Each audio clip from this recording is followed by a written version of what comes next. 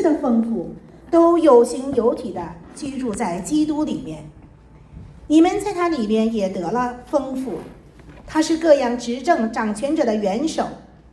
你们在他里面也受了不是人手所行的割礼，乃是基督使你们脱去肉体情欲的割礼。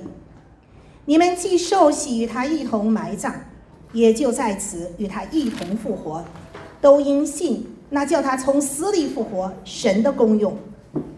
你们从前在过犯和未受割礼的肉体上死了，神赦免了你们一切过犯，便叫你们与基督一同活过来，又涂抹了在律例上所写攻击我们有碍于我们的字句，把它撤去，钉在十字架上，即将一切执政的掌权的路来，明显给众人看，就仗着十字架夸胜。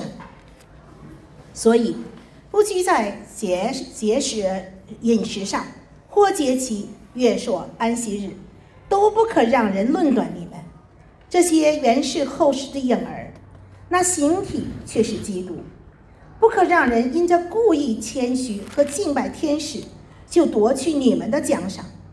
这等人拘泥在所见过的，随着自己的欲心，无故的自高自大，不持定元首。全身既然靠着他，经节得以相助联络，就因神大得长进。你们若是与基督同死，脱离了世上的小学，为什么仍像在世俗中活着，服从那不可拿、不可尝、不可摸等类的规条呢？这都是照人所吩咐、所教导的。说到这些，正用的时候就都败坏了。这些规条是人徒有智慧之名，用私意崇拜，自表谦卑，苦待己身，其实在克制肉体的情欲上是毫无功效。阿们。阿们。好，弟兄姊妹平安。我们低头祷告吧。亲爱的天父，我们感谢你，我们赞美你，我们谢谢你，我们今天能在这里来聚会，来敬拜你。你祝福我们每个弟兄姊妹。主啊，我们谢谢你，你每次都是借着你的圣经向我们的心灵说话，我们把感谢、把赞美都归给你。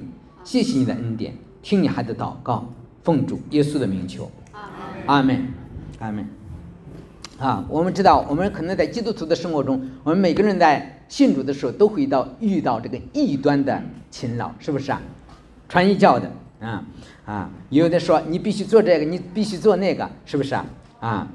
哥罗西教会呢，其实在这时候呢，也是遇到了异端的冲击有很多人呢，试图把这个犹太教的传统、希腊的哲学甚至当地的民间的宗教的思想呢，掺杂在基督教的教义中。他们最重要是不仅是否定基督的神性，他们把基督的位格降低了。所以呢，保罗呢，为了对付教会那个异端就写了哥罗西书他强调耶稣是神基督就是一切我们在基督耶稣里，我们的一切都可以得到满足，因为我们信耶稣就已经足够，所以呢，保罗呢在前面的几课里强调了耶稣的丰满，强调了耶稣的神性在1章的28节他说，我们传扬他是用诸般的智慧来劝诫个人，教导个人，要把个人完完全全的引到神面前。我们传福音的目的也是这样，就是把每个人能够成熟的带到基督的面前。我们不是说信多少年之后，我们仍然在基督里面是婴孩。所以呢，每个人长大成熟是我们传福音的目标。在我们今天的呢，保罗说我们信了基督，我们开始信他，我们现在开始怎么样？行在基督里。我们今天的题目呢，就是行在基督里。2章的6到7节呢我们看看这一句，这实际上是这一段经文的核心。说你们既然接受了主基督耶稣，就当遵他而行，在他里面生根建造，信心坚固，正如你们所领的教训，感谢的心也更增长了说我们这些人既然相信了耶稣接受了耶稣为主，因为耶稣在前面说过，他是神的爱子，万物都是借着他造的，也是为他造的，他是教会的头，他是万有的主宰，神借着他让我们万有都与他和好，所以呢，我让他应当在我们每个人的生命中居首位，这个就是我们是要领受的。我们今天既然开始来接受了耶稣基督做我们的主，我们就开始怎么样？要为他而活。这个行遵行的行，其实是行在他里面，是为他而活的意思，指的你的生活方式。说我们既然接受了耶稣为主，就要开始与他同活，为他而活。我们很多人都觉得我信了主呢，我好像就受了洗，就拿到天堂的门票，然后就离开教会了，是不是？等到将来天国的门一开，是吧？让天使看一下天国的门票，我就可以进天国了，是这样吗？其实不是这样的。我们不是像买电影票一样我们信了主，只是我们生命的开始。这是什么的开始？我们接受了主以后，我们开始生活在主的里面，行在主里面。在这里说，我们要生根建造，根基稳固。我们在主里面开始扎根，就像一个小树一样，你知道是小树一样我们每天都扎根在基督里面。你知道我们不知道你去过原始森林吧？原始森林有很多的很高大的树，是不是高大的树，有的树上百米的树那支撑这个树的是那个底下那个强大的根系，它的根有的是可以长，上面有多高的树干，底下怎么样就多深的根，有的树根可以延伸到这个树干的几十米之外。其实我们在基督里要成长，要长大成人，我们也需要在主的里面怎么样，必须牢牢的扎根。我们基督徒要面对世界上很多的诱惑，世界的诱惑，魔鬼的试探，各种各样的学说，各种各样的潮流的冲击，还有异端的搅扰。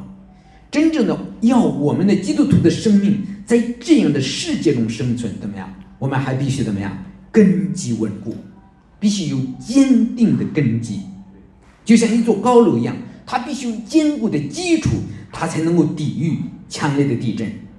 我们如果没有一个信心上没有个坚固的基础，我们不能站立的。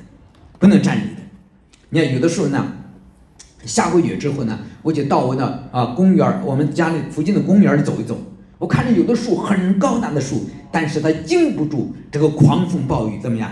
连根怎么样都被拔出来了，可怜兮兮的就躺在那个泥水的地上。这就是没有坚固的根基。你知道吗？一个人如果他在信仰上没有坚固的根基的话，怎么样？他也是站不住脚的。这个坚固的基础是什么？其实就是基督。其实说白了就是神的话。就像耶稣说，一个没有建立在磐石上的房子，它经不住风吹雨淋水冲，它早晚会倒塌的。我们的信仰也必须深深的扎根在基督里面，靠着主的话，我们信心坚定，然后遵照神的话而行，我们的生命才能够站得住。最后呢，还有一句话，就是感谢的心也更增长了。我们需要长大成熟。我们每个基督徒的最明显的这个标志呢，就是感恩。我不知道你心里是不是常常的来感恩，不管你现在的环境是什么样，你总是要感谢神在基督里为你所做的一切。想想我们过去生活的黑暗里，是吧？不认识神，我们今天认识神，我们能够进入神的国度，将来我们与主同享那个将来的荣耀。即使你现在遭遇一些挫折，遭遇一些难处，你也可以满心的感恩。我不知道你信主以后，你感恩的心是不是增长了？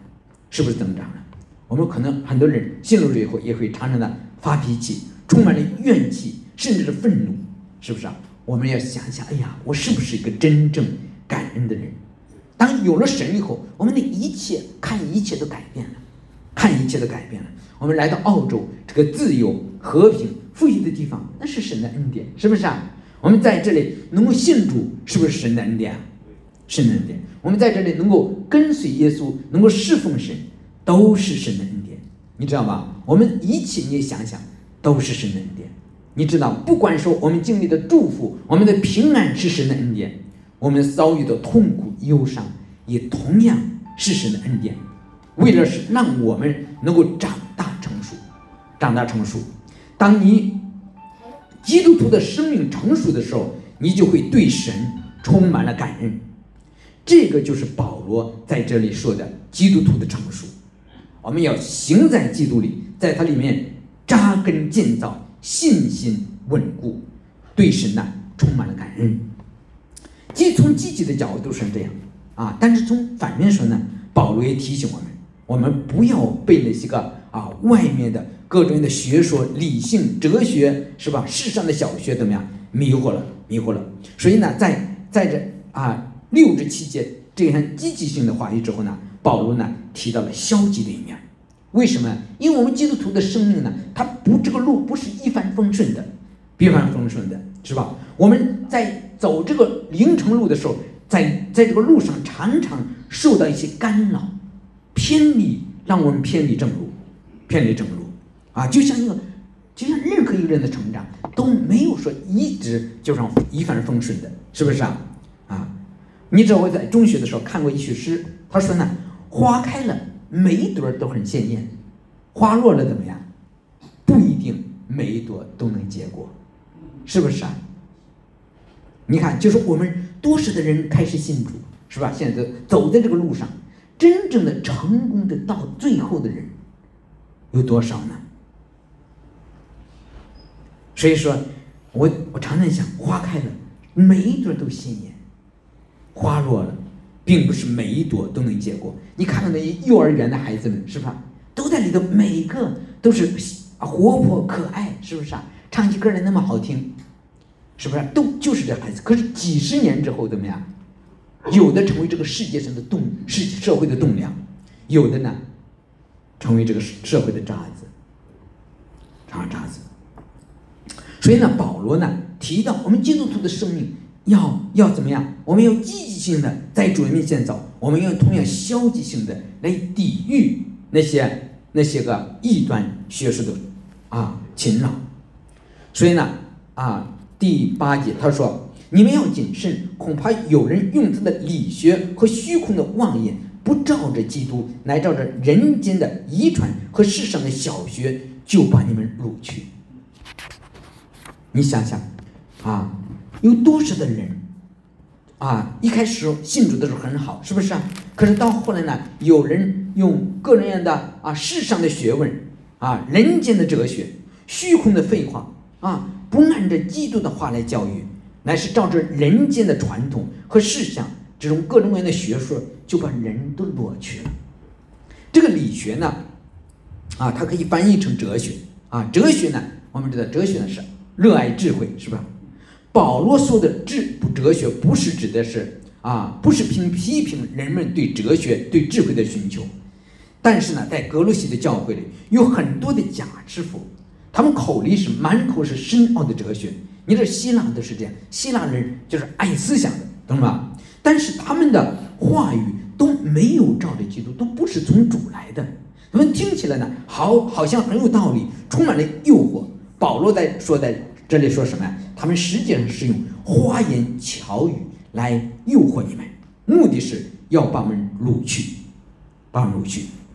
今天也是在世上有各种的学说、各种的理论，是吧？他们都是基于人间的传统、人的思想他基于他们的人生的经验，常常这些个东西呢，都是跟基督道相背离的如果我们听了它呢，都会让我们远离基督，是吧？所以保罗说要警告我们，不要被这些错误的哲学所迷惑。那些人的话，他是谎言，是骗人的。我不知道你遇到过这些吗？所以不要听他们的话，因为谎言的源头是哪？是魔鬼。耶稣说撒旦是谎言之父，就是现今在那个悖逆之子心中运行的邪灵，他巧妙地运用着这些世俗的人的传统，这些东西把人都掳去了，很多人。但是呢，我们怎么样辨别这些异端呢？无论在中国、在韩国、在美国，是不是世界各地到处不断的有异端的出现？你怎么样防御这些异端，能辨识它是真的是假的呢？就是要照着基督，紧紧的抓住基督所说的话。当你听到那些个别的言论的时候，你要跟神的话怎么样来对照。我从前说过，在银行里有个非常能够识别假币的专家，是吧？每一次呢，他都很容易的就把这个假币呢辨别出来。那些年轻的人就非常的惊异他这种能力他们说，哇，你看今天世界上各种的假币每天都出现，你一定花很多时间来研究这些假币吧，是不是他说呢，我从来没有研究过任何的一张假币，我每天都是来仔细的研究这个真钞，我来摸它，来观察它对这个真钞这个真的币你观察的多了，你触摸的多了，当你任何的假币一出现，你只要一摸它，一看它，你就很容易能够分辨出来。就是说，你越了解真实的东西，你才能够识别什么是假的。我们基督徒也是这样，我们世上不断的有新的学说、新的异端、新的理论，是不是我们哪里有这么多的时间去研究这些异端学说呢？有一次我看一本这个分辨异端的书那么厚我说算了，我也别看了，我还是好好，我连读圣经我都没有时间，我还是好好读吧。他个人把现象分析的特别的仔细，你没有办法去，是不是还是我们要仔细的花功夫来研究神的话。我们一听那些异端的教训给我们的神的话不相符，我们就是知道那是异端我们对抗世上的小学最好的办法就是更深的认识耶稣。为什么呢？第9节到第10节他说，因为神本性一切的丰富都有形有体的居住在基督里面，你们在他里面也得了丰盛，他是各样执政掌权者的元首在哥罗西那时候的异端呢，他说，哎呀，你不要光信耶稣，你懂吗？你需要你需要有一些属灵的经验，你懂了吧？你要真正的他们觉得他们有一套特殊的方法，可以让你达到那种丰盛的生命。这个丰盛的生命不是单单的信基督而来，你需要做一些什么事，懂了吧？保罗呢没有提到这个异端具体的事情，但是呢，保罗说你不需要再靠着别的东西来得到丰盛的生命，你只有在基督里面才能得着那个丰盛的生命，因为他是完全的神本性一切的丰盛都有形有体的具体的居住在基督里面不是那些只有懂得奥秘的人或者有特殊恩赐的人才能够领受基督的丰盛，不是的。我们当信主的时候怎么样？我们在他里面已经得了丰盛只要你真正的认识主，按照他的话来过生活，那么神一切的丰盛开始在你的生命中来展现出来。他说他是一切执政掌权者的源头，他是一切灵界善恶势力的源头他是那些不认识那些执政的掌权的天使魔鬼都在基督的权柄之下因为那个时候他们要让人怎么去，他认为这个世界呢是一个阶层的，在上面呢是神，底下有人，在中间呢有各种各样不同级别的天使，你需要去敬拜那些天使呢你就会得着那种能力，是吧？你可以达到丰盛保罗说呢，你不需要去害怕那些魔鬼那些天使，是吧？所有的这些都在基督的权柄之下，你要想得到这个属天的丰盛，你不需要依靠基督之外的任何的人事物。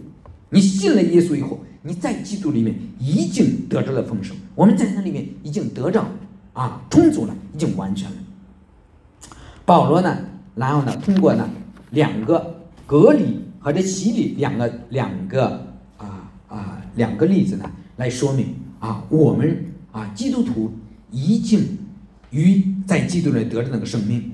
说11节说，你们在他里面也受了不是人手所行的割礼，乃是基督使你们脱去肉体情欲的割礼，你们就受许与他一同埋葬，也就在此与他一同复活，都因信呢叫他从死里复活，神的功用。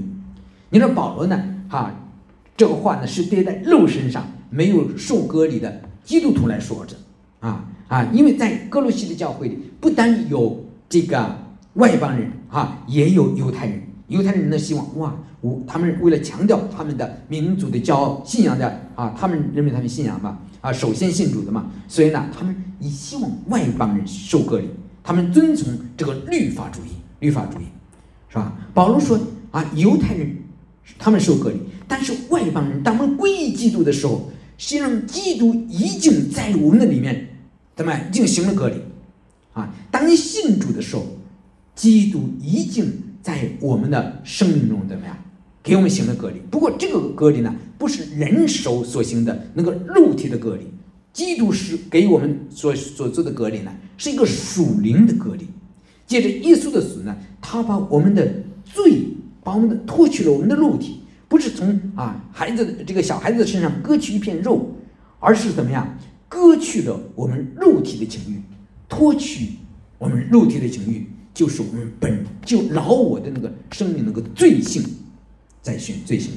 我们在洗礼中与耶稣一同的埋葬，是吧？我们不仅是说浸在水里，我们完全的浸在耶稣的死里。当耶稣死的时候，我们旧人，我们那个有罪的老生命都已经与基督一同死了，一同埋葬了。所以我们现在是跟耶稣一同的复活，我们是复活的人，是新造的人。我们不再受那些过去那些罪恶的欲望来控制，是吧？我们在基督里得到了自由。保罗说13节，你们从前在过犯和未受割礼的肉体中死了，神赦免了一切过犯，便叫你们与基督一同活过来，又涂抹了在律例上所写攻击我们有碍于我们的字句，把它撤去钉在十字架上，即将一切执政的掌权的掳来，明显给众人看，就仗着十字架夸张。神已经赦免我们一切的罪，是不是我们没有信主以前所有的过犯，是不是那个时候魔鬼都是被律法定罪的，魔鬼一直的控告我们。现在借着耶稣的死，好像我们从前犯了罪后有好多的欠条欠神的账，现在神把这些欠债的这个欠条呢都撤去了，都洗净了我们一切的罪，把它钉在十字架上。神也把那些魔鬼的权势完全的解除了魔鬼的武装，不让他再继续的攻击我们不让他来控告我们。基督已经在十字架上已经得胜，从此他不能够再攻击我们，我们与主联合，我们就可以靠主得胜。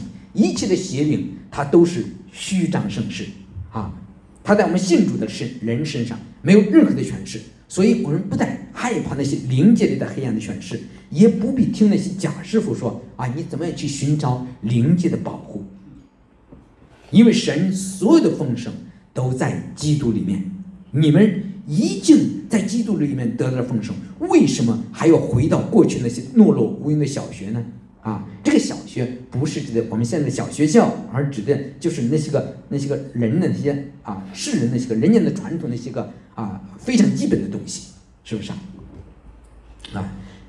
你只有信基督你就可以得着在基督里的丰盛。还有什么能够超越在基督里的丰盛呢？你看到了吧？我们只有真正的认识主，与基督联合，我们就能辨别那些异端，不再被那些世俗的东西那些小学的东西被那些花言巧语来欺骗所以说呢，我们也不需要再回到旧约的律法中去他说16节，所以不拘在饮食上或节期或月朔安息日，都不可让人论断你们，这些原是后世的人，那是形体却是基督你说旧约呢旧约里有个人的节期月朔安息日该怎么做，是吧？那是旧约的一部分。神设立的这些呢，是让以色列人，就是他的子民呢，向他们启示他的神的心意。其实所有的这些怎么样，都是指向基督的，都是指向基督啊，都是只有基督是那个实体啊，所有的这些个律法呢、仪式都是影子，都是影子。现在实体已经来到了，神一切的丰满都在基督里面，我们可以放下旧约的律法，真正的接受基督，就可以得到神丰盛的生命。我们不需要再回到旧约的律法中去，明白吧？啊，今天如果我们再回到旧约的律法中去，来亲近神那个样子，就好像一个女孩子是吧？啊，她有未婚夫，在没有结婚之前，她未婚夫从老远的地方给她寄了照片来，是不是？照片来，她好多的照片。等她的未婚夫真的来了的时候，怎么样？她完全不看她的未婚夫，她还是看那些照片。你觉得有这样愚昧无知的人吗？旧约的律法只是基督的影子，如果我们仍然活在旧约的律法之下，去遵守这些约束、安息日这些规条的话，怎么样？我们仍然会被定罪。但是耶稣为我们活出了律法的要求，是吧？为了不让我们定罪，他自己借着自己的死，把所有的罪都背在他的身上，是不是？我们现在怎么能够还回到旧约的影子里去，不进入到基督的光明中去呢？你知道，在很多人，他们无论在中国还是在澳洲，都有很多安息日会的人，他们觉得你要相信主，你将来上天国，那么一定要星期六去教堂礼拜，是不是？他们遵守旧约的规条，是吧？要不吃什么像不吃猪肉，可能有的人是吧？你知道我遇见过以前很单纯的人，信主很单纯的人，可是后来呢，却被异端，像耶和华见证人会或者是摩门教被他们掳走。有的时候我们看着这些的时候，我们感到非常的惋惜，是吧？非常的悲伤所以说，我们不要被那些影子所掳去，不要被那些个黑影所欺骗，是吧？为什么呢？就是因为他们的生命没有在基督里面深深的扎根，就这样轻易的就被掳走了。然后呢，第二个呢是对付的神秘主义。神秘主义它就是神神叨叨的，你懂了吧？他们第18节、19节说，不可让人因着故意谦虚和敬拜天使，就夺取你们的奖赏。这等人拘泥在所见过的，随着自己的欲心，无故的自高自大，不持定元首。全神既然靠着他今且得以降住联络，就因神大的长进这些人的说，你要是信耶稣，光信耶稣是不够的，懂了吧？你要有一些特殊的经历超自然的经历。比如说你见过异象，是不是？你只有见过异象，或者见过天使，是吧？甚至后边谈的，你必须刻苦己身，必须禁欲。你只有这样呢，你才能达到怎么样？才能达到属灵的丰盛，是吧？其实常常在这些人的经验里，怎么样？基督没有在其中，没有在其中。他们常常去寻找那些超越基督的经验因为什么？因为哥罗西的这个假教师呢，他认为人呢是很低的受造物，很低的受造物。他鼓励人呢去敬拜天使比这些人大的这些灵界的力量。但是如果你读圣经都知道，说天使怎么能够和基督相比呢？是不是天使记得？你说旧约的人很人你想约翰在启示录里2次，他见到天使的时候，他就要拜他，你懂了吧？因为天使在当时的犹太人的心中都已经非常神圣了。你说大卫看的天使都是站在天地之间的，所以人都觉得天使很伟大，说见了他就拜，见了他就拜。但是呢，在圣经里我们知道，基督的地位全是在任何的方面都远远的超过天使，而且天使是神的仆役，懂了吧？我们是谁？神的什么呀？我们是神的儿女，天使是来服侍我们的。我们怎么会去敬拜他们呢？怎么会随着自己的欲望无故的自高自大故作谦卑呢？去敬拜天使呢？其实是为了满足人内心中，你看我有属灵的经验，懂了吧？我也是表现自己属灵。所以呢，为那些毫无意义的事自高自大，完全的与基督脱节了。你知道很多人他们常常一见到你，他不会说神的话，他就想讲他过去那些个灵界的经历，对吧？讲那些灵界经历，其实很多的人说就是表现的属灵，表现的属灵。其实一个人属灵不属灵，不在于他有没有见过异象，有没有经历过与天使有相约的经历，也不在于谨守那些清规戒律有没有那神秘的经历，而最重要的是你的生命是不是与基督有真正的连接。你需要在基督里面不断的生根建造，就像耶稣所说的，说我是葡萄树，怎么样？你们是枝子，你只要常在我里面，我也常在他里面这个人就多结果子。真正的属灵的生命成长，是我们教会的弟兄姊妹之间怎么样互相联络，是吧？以基督做头，在真道上怎么样彼此建立，大家紧密的结合在一起，成为一个真正的强壮的基督的身体一个人不是个别的，有些人好像觉得他自己有什么特殊的经历或者特殊的恩赐，觉得自命不凡其实我们信主以后不是追求什么特别的经历好像我遇见过天使，我感到非常的骄傲，我自己有可以吹嘘的东西其实我们真正的属灵也不是你有没有见过这些，有没有这些属灵的经历我们所有的属灵的经历都得以基督为中心。圣经上说，我们夸口的就当以主为夸口的，不是我有什么见过属灵的异象会有特殊的经历而且呢也不是禁欲，你知道吧？后来呢后来你像最后他是不要让人来奴役你们，就是要苦修。有的人觉得你必须做什么特殊的事情，你才能够达到这个属灵上的丰盛。20节说，你们若与基督同死，脱离了世上的小修，为什么仍想在世俗中活着，服从那不可拿、不可尝、不可摸等类的规条呢？这都是照人所吩咐所教导的，说到这一切正用的时候就都败坏了。这些规条使人徒有智慧之名，用肆意崇拜，自表谦卑，苦待己身，其实在克制肉体的公欲上是毫无功效保罗说，我们不要活在一些规条里上，不可拿了，不可尝了，不可摸这样的规条里，对吧？我们现在已经受洗，与基督已经同死同埋葬，我们已经从那世俗的粗浅的学说和这个世界的小学中已经释放出来，是吧？我们何必再回到世俗中活着，被那些个清规戒律辖制呢？他们所教导的、所吩咐的，是吧？表面上是遵行神的律法，实际上是断章取义，是他们自己发明出来的人的宗教。这些个人呢，他们是有的时候看着他们真的是非常虔诚，但是呢，保罗说他们在这里呢是用肆意崇拜，自表谦卑，其实呢努力的靠着自己呢克制身体的欲望，甚至是苦待己身，其实是毫无价值。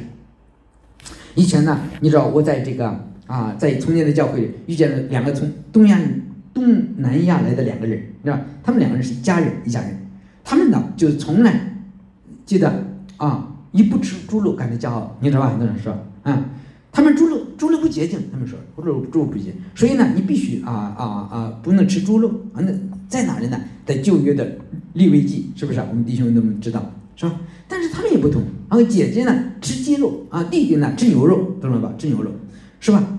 但是你吃牛肉和吃鸡肉并不比吃猪肉的人更属灵，你懂了吧？你明白吗？也不是在人面前你知道吗？这些传异端的人常常是小题大做，是吧？小题大做，把那些个跟基督的救恩没有任何的关联的东西来强调这些东西，是不是其实你吃什么不吃什么，这都是你个人的选择，是吧？圣经说，凡有所有的食物，其实对人都是在神那里都是洁净的，是不是我们知道很多的时候，在教会的历史上有很多禁食的各种不同的形式在18世纪的时候，约翰卫斯理他的兄弟两个建立这个神圣的俱乐部就是我们这一段叫 Holy Club 在这个课乐班里呢，在这个俱乐部里呢，每个人要求星期三、星期五都要必须进食到下午3点，每周呢领一次圣餐啊。他们呢每天晚上要讨论希腊新约的那这个经典的著作，懂了吧？经典的著作啊，他们系统的对自己每天的生活都要进行严格的审查，好不好啊？是不是？好，这一个训练也没有什么错。但是你知道吗？约翰斯就说，他在这个神圣俱乐部的时候，他并不是一个真正的基督徒，是吧？这些人呢，都是试图通过个人的努力到神那里去，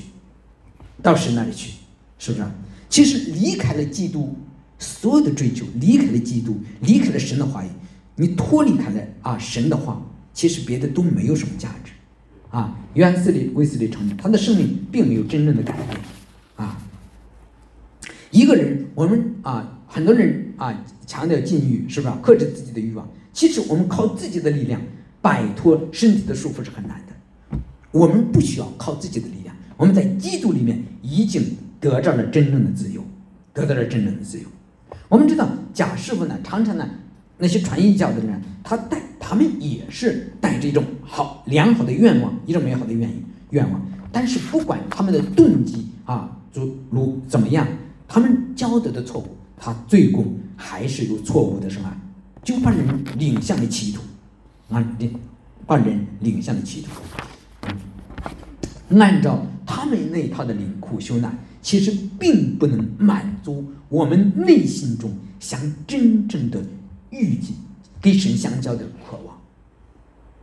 唯有在基督的里面，唯有每天扎根在基督里面，我们的生命才能真正的达到丰盛，才能真正的满足我们每个人生命中最深的需要。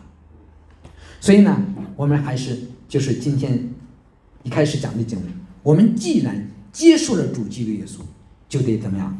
遵他而行，在他里面生根建造，信心坚固。正如你们所念的教训，感谢的心呢也就更增长了。我们信主以后，不再按照这个世界的原则来行事为人，我们要把我们的生命好好的真正的扎根在基督的磐石上，把我们的生命建造在神的话语上，不去听那些稀奇古怪的，是不是混淆纯正信仰以外的东西。因为这些东西，如果你老是跟那些个接触呢，他会把你掳走的，是吧？我们怎么样才能不被这些空洞的欺骗性的东西掳去呢？最好的办法就是每天你来读圣经，祷告，真正的与主相交，每天怎么样活在基督里面，你就可以达到在基督里的丰盛。好，我们低头祷告。亲爱的天父，我们感谢你，我们赞美你，我们感谢你，你借着的基督的十字架，把我们从过去的罪恶亏欠里面释放出来。主啊，我们今天使我们成为你的儿女，我们感谢主能够让我们与基督和好，我们已经脱离过去那些卑贱的生命，在基督里面得着了丰盛。主啊，我们感谢你，这一切都是你在十字架上为我们成就的救恩，不是靠着我们自己有什么经历，或者我们自己的努力刻苦己身苦待己身所能做成的。求你帮助我们每个弟兄姊妹远离这个世上的小学，主要让我们常常去读神的话，来真实的认识主，我们才能在信仰的路上一直的走到神那里去。听我们的祷告，奉主耶稣的名求，阿们。